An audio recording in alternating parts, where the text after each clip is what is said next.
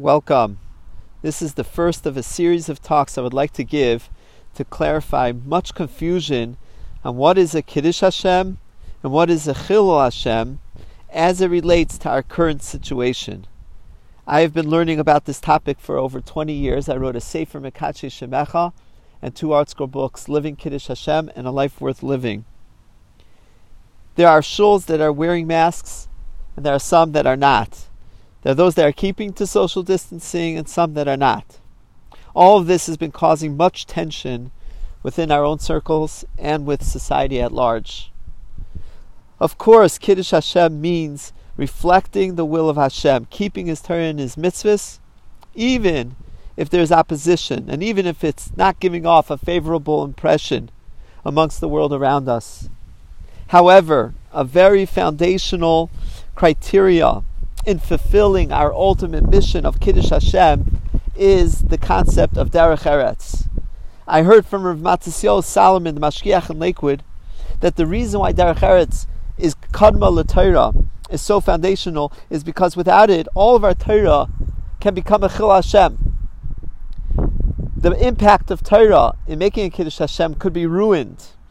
Derech Eretz means the way of the land. It means Menschlichkeit.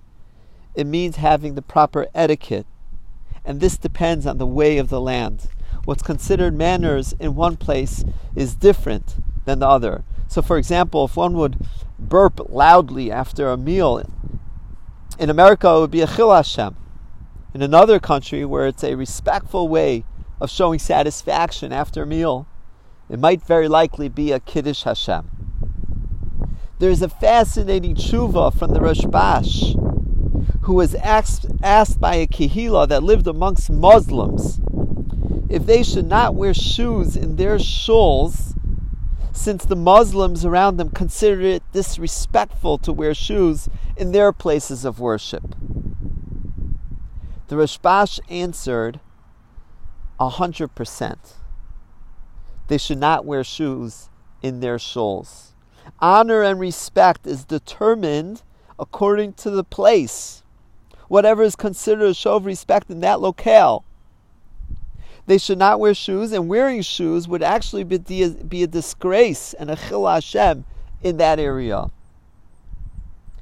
Even if some might feel that not wearing masks and not social distancing is not dangerous and is not pikuach nefesh, but it is clearly considered by society around us as insensitive and inconsiderate.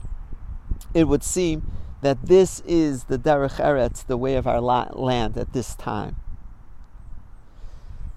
For more resources and more mekaymes on this topic, email livingkiddushhashem@gmail.com or visit livingkiddushhashem.com. We will send you a free download of Sefer Mekadshe Shemecha where you can see many more. And stay tuned for our next recording.